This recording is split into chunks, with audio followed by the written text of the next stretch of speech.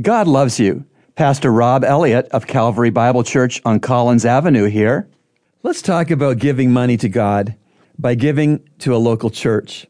In 1 Corinthians 16, verses 1 and 2, we have some New Testament principles about giving.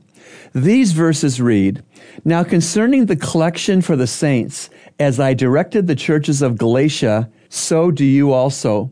On the first day of every week, let each one of you put aside and save as he may prosper, that no collections be made when I come." Although the historical context here was one of a great need in a church, a need for a special money collection, I believe that the general giving principles within these two verses apply to us now. I see 4 giving principles here. Number 1, giving should be done on Sundays.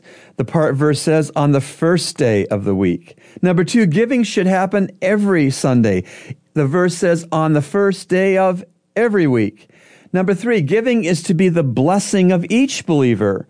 The verse says, on the first day of every week, let each one of you. Number 4, giving should draw from a separated savings fund. The verse says, on the first day of every week, let each one of you put aside and save. The 5th giving principle is this: giving should be proportional. No percentage amount is commanded by the New Testament. That giving amount must be between the giver and his or her God only. The verse says, on the first day of every week, let each one of you put aside and save as he may prosper. Have you been giving these giving principles credence in your life? If you haven't, you could start this Sunday. Remember, God loves you, and He's proven it with Jesus' cross. Today's 2 Minutes of Hope from Heaven has been brought to you by Calvary Bible Church's Christian Counseling Center, located at 58 on Collins Avenue.